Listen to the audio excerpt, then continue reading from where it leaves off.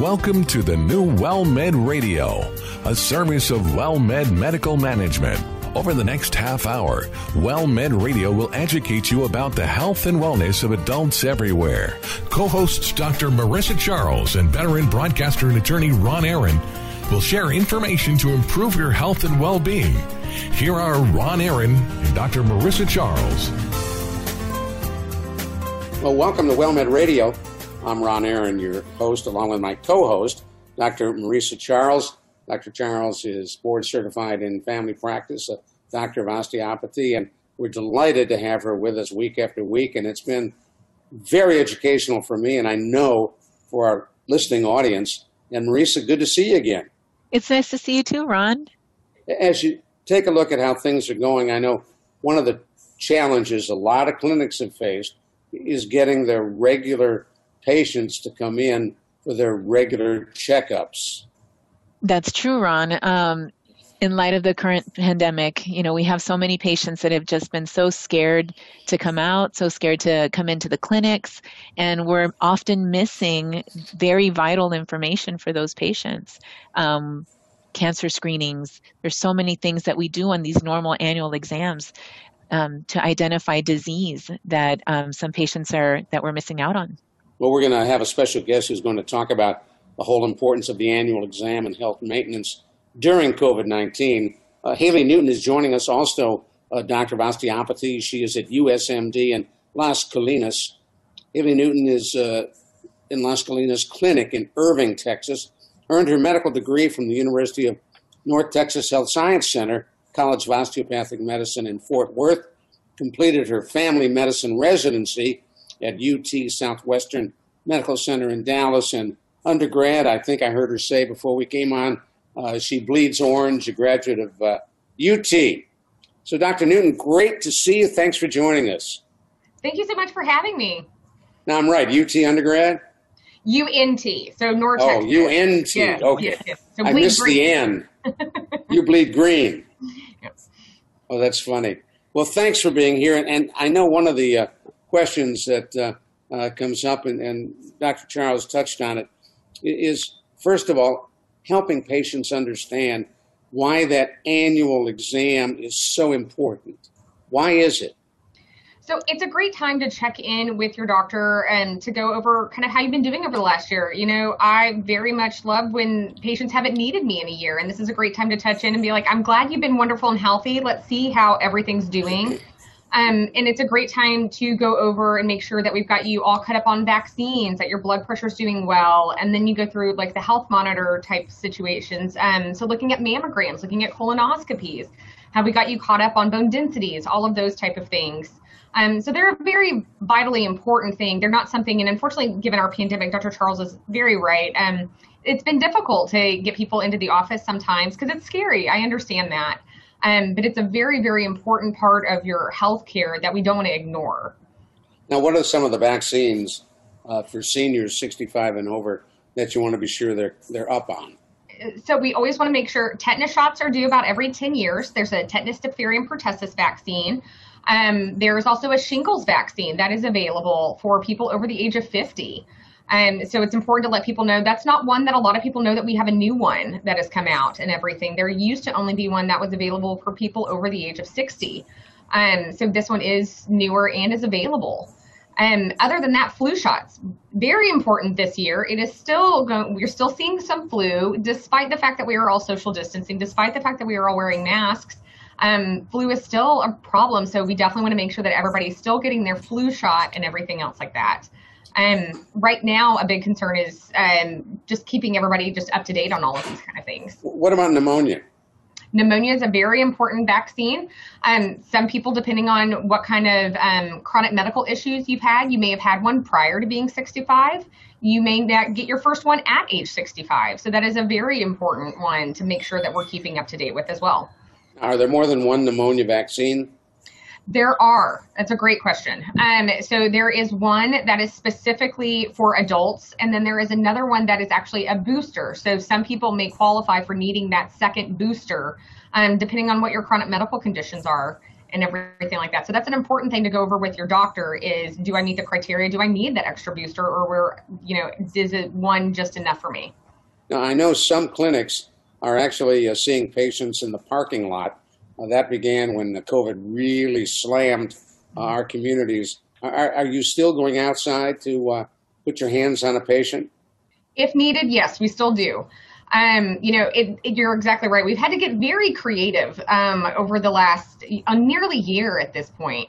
So a lot more telemedicine. We actually have some opportunities to do some other GrandPad visits, which is like an iPad visit we can help some of our patients with. And then if need be, I've had some patients where, we really need to see them. They're just not comfortable. We'll go out to their car and everything like that and do what we can out in the parking lot.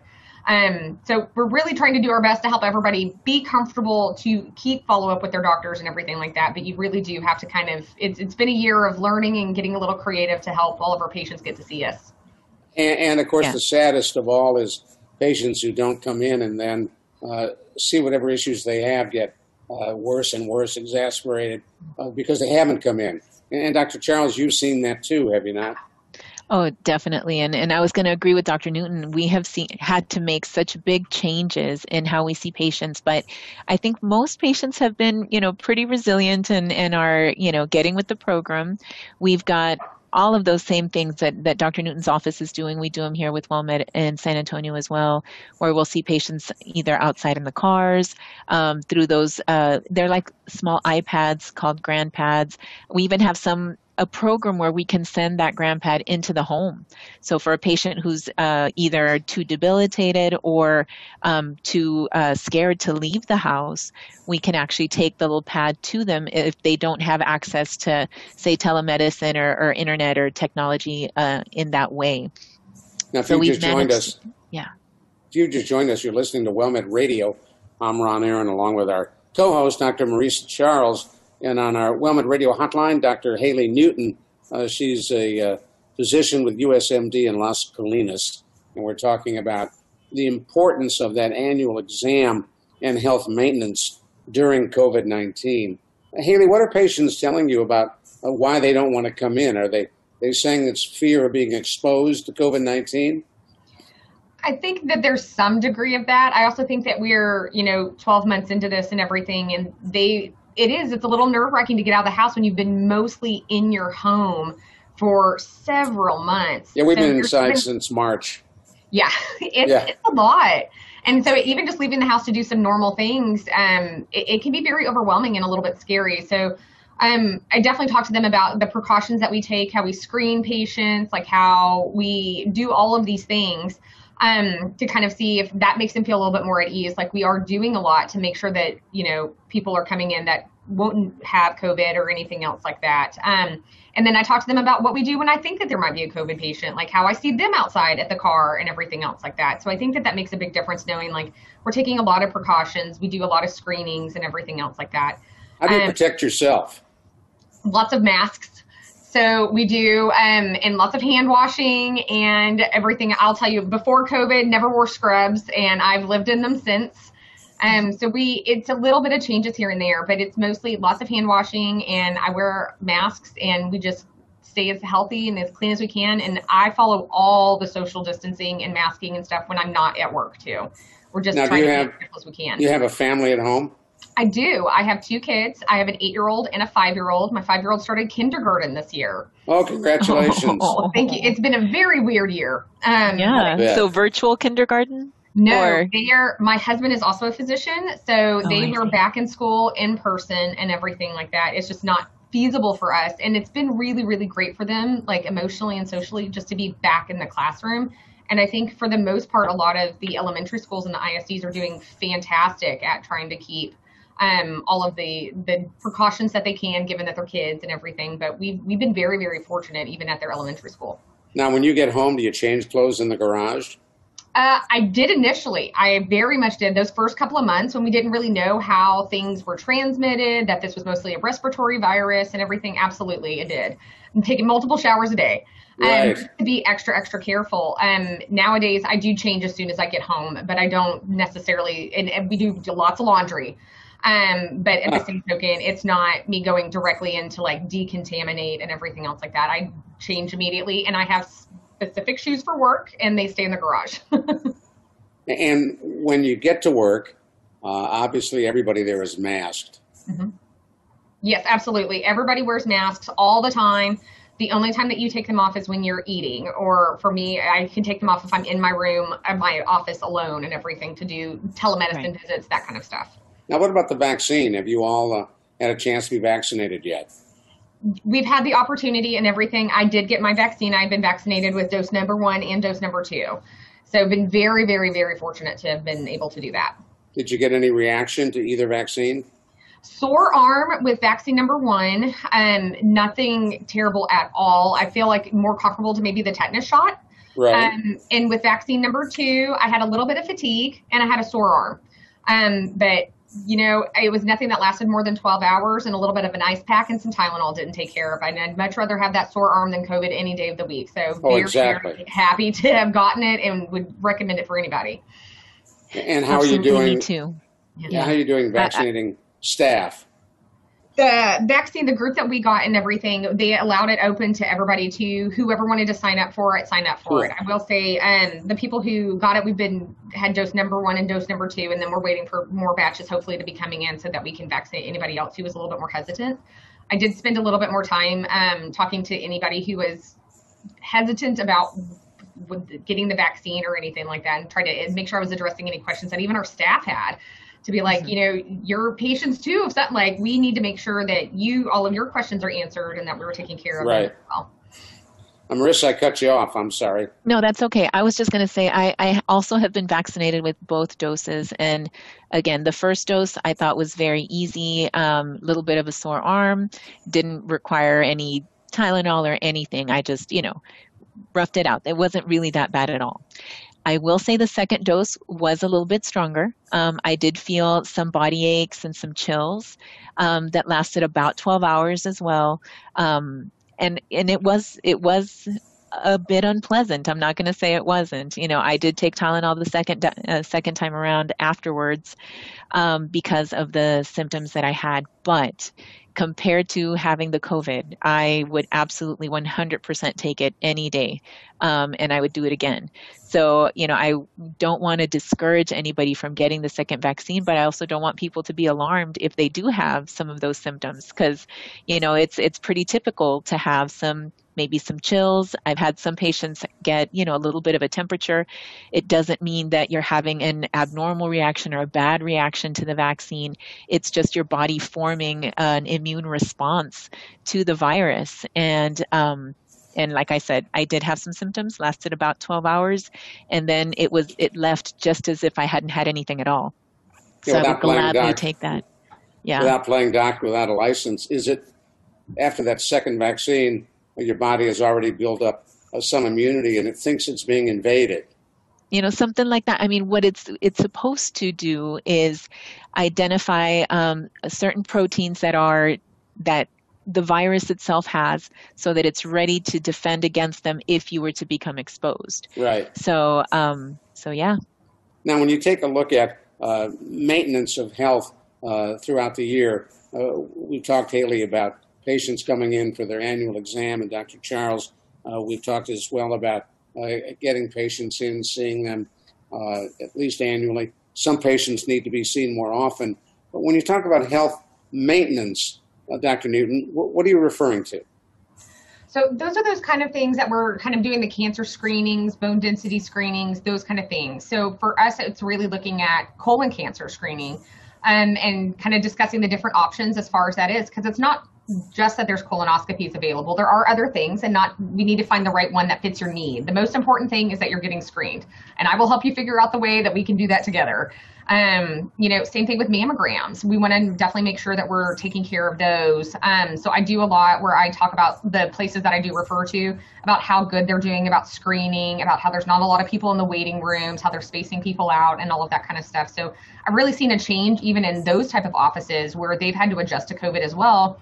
They're not overflowing with patients. They definitely space them out so that they can make sure that we're maintaining social distancing and being very clean and doing temperature checks and all of this other kind of stuff. So I think that does kind of help alleviate some of those fears.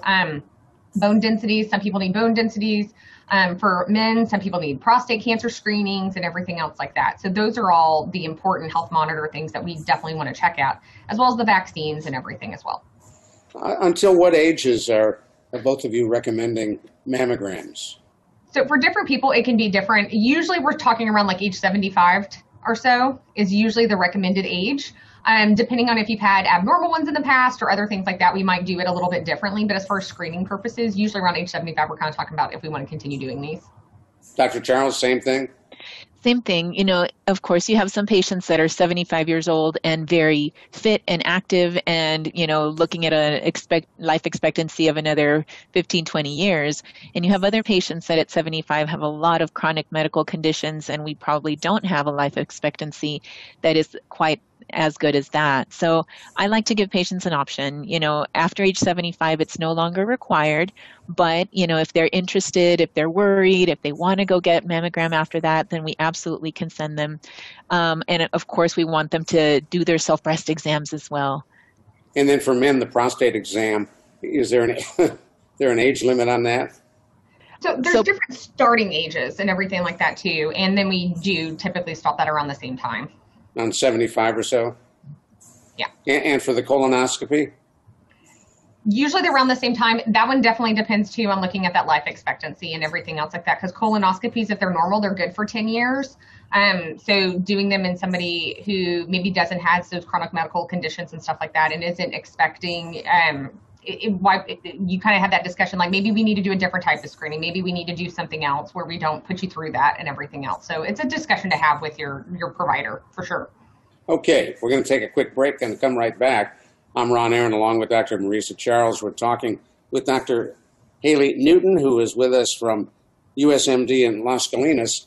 This is WellMed Radio.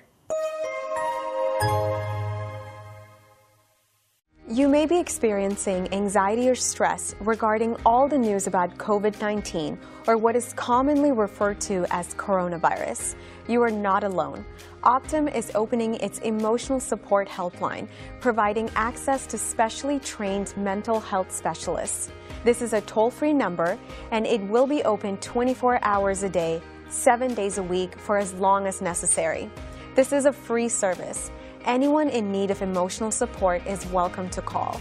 The number is 866-342-6892. That's 866-342-6892. One more time, 866-342-6892.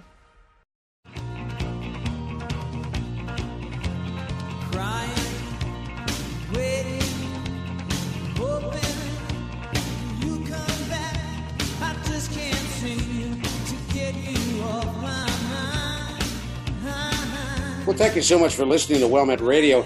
We're delighted that you have stuck with us on our WellMed Radio hotline, talking with Dr. Haley Newton. She's with USMD in Las Colinas.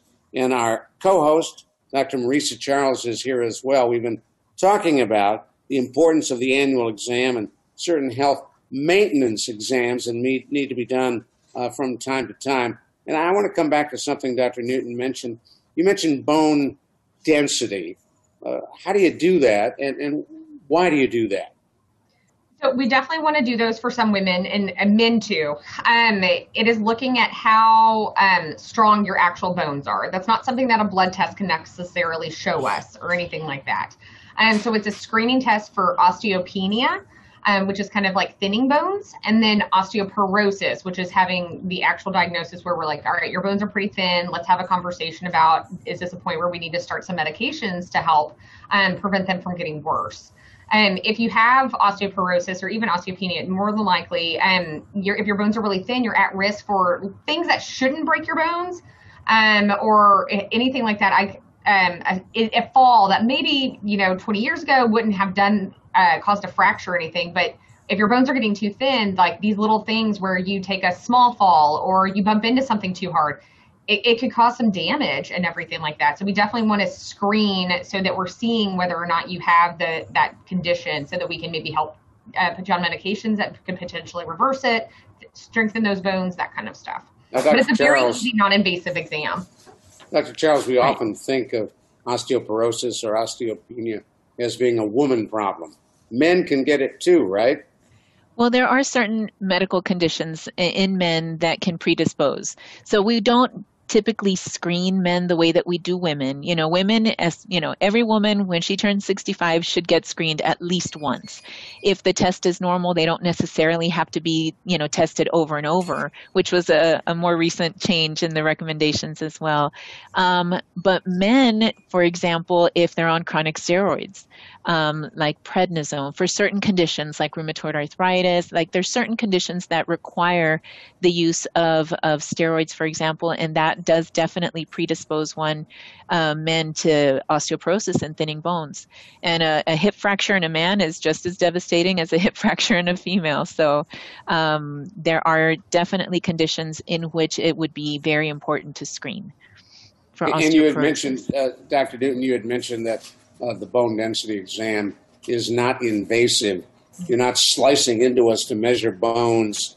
What's done? How is it done? It's really just images. They look at your spine and they look at your femur, which is your large bone, your hip, large thigh bone. So they're really looking at that, and it's really almost similar to an x-ray. So it looks at the thinness or the thickness of those particular bones, and then it kind of comes up with a number for us that we can look at it. And it also takes into account some risk factors. Like if you've been, like Dr. Charles mentioned, if you've been on steroids for a long period of time, if you have been on certain medications, if you have been on certain hormone therapy, like some of these other things that can kind of tell us like if you need to be on medications, or just open up that conversation with your provider on what does it look like? Am I at risk? Should we talk about medications, or should I be talking about calcium, vitamin D supplementation? But it's a really non-invasive test. Most places will actually do it at the same places that you get your mammograms. So a lot of times I order both at the same time. I'm like, you're going for mammogram, just hang out, and they'll go ahead and do that bone density for you and bust them out in the same day. You don't need to do them yearly for most people. But when you are due for a bone density, a lot of times you can schedule it at the same location as your mammogram. And has just a quick picture. Has the treatment and the prevention of bone damage breaks gotten any better? What do people take now? So there's different medications. There are a lot of different pills. So there's a lot of different oral medications that are options and everything. For some people who don't respond to those or may not be good candidates for it, there are some injectables and an IV infusion and everything for certain people. But there are a lot of really tolerable medications that you can take at home in the comfort of your home once a week. That can make a difference. Once a week. What do they do, Dr. Charles? What do the medications do? They help reduce how quickly bone breaks down. They kind of block your body's ability to leach the calcium out of the bones quickly.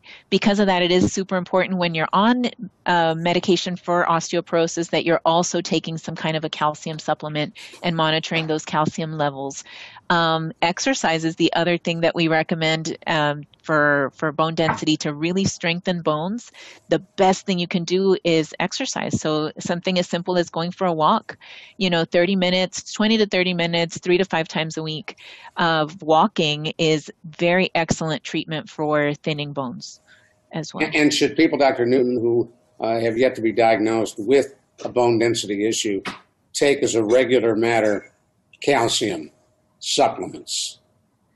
Most people, it's completely fine for most people. If you have certain underlying medical conditions, you may not be able to take like calcium and vitamin D, but for the majority of people, like their calcium and vitamin D is in like your women's one a day, like these just over the counter multivitamins and everything like that. But a lot of times people will do calcium comes back on your normal physical labs for a lot of people and everything. So it's definitely something that you can see. Am I low here? Or if your bone densities are a little bit low, a calcium vitamin D supplement can be a great thing. Can you have too much vitamin D and too much calcium, Dr. Charles? Absolutely. Which is why we do the lab work. That's why we use that screening annual lab. We can monitor your calcium levels. There are certain conditions where people will either hold on to too much calcium or not be able to excrete it normally. So calcium levels can build up, and there are some people that it's not a good idea for them to be on a calcium supplement, but all the more reason to get that lab work, at least once a year to make sure that you're tolerating and that your levels are all within the normal ranges. Dr. Newton, anything we haven't asked you that you want to toss in as we near the end of the program? No, I think if you are due for your annual exam, have a comfort and you're too scared to go, call your doctor's office, ask them what kind of procedures they're doing, and see if they can put you a little bit at ease on how they can see you. I've definitely done some Medicare physicals via telemedicine, and I can send you for labs at other locations, or we'll schedule you at a time where our lab is not quite as busy. There's a lot of different options, but we don't want to ignore the need for this physical exam. So let us know how we can help you. That's really good advice. I want to thank you so much for coming on. Dr. Haley Newton at USMD at Las Colinas. We're delighted to have a chance to talk with you. I'm Ron Aaron, along with my co-host, Dr. Marisa Charles. We'll talk again soon on WellMed Radio. Thank you for listening to WellMed Radio, a service of WellMed Medical Management. We welcome your emails with suggestions and comments on this program at radio@wellmed.net. And please be sure to tune in next week for another edition of WellMed Radio.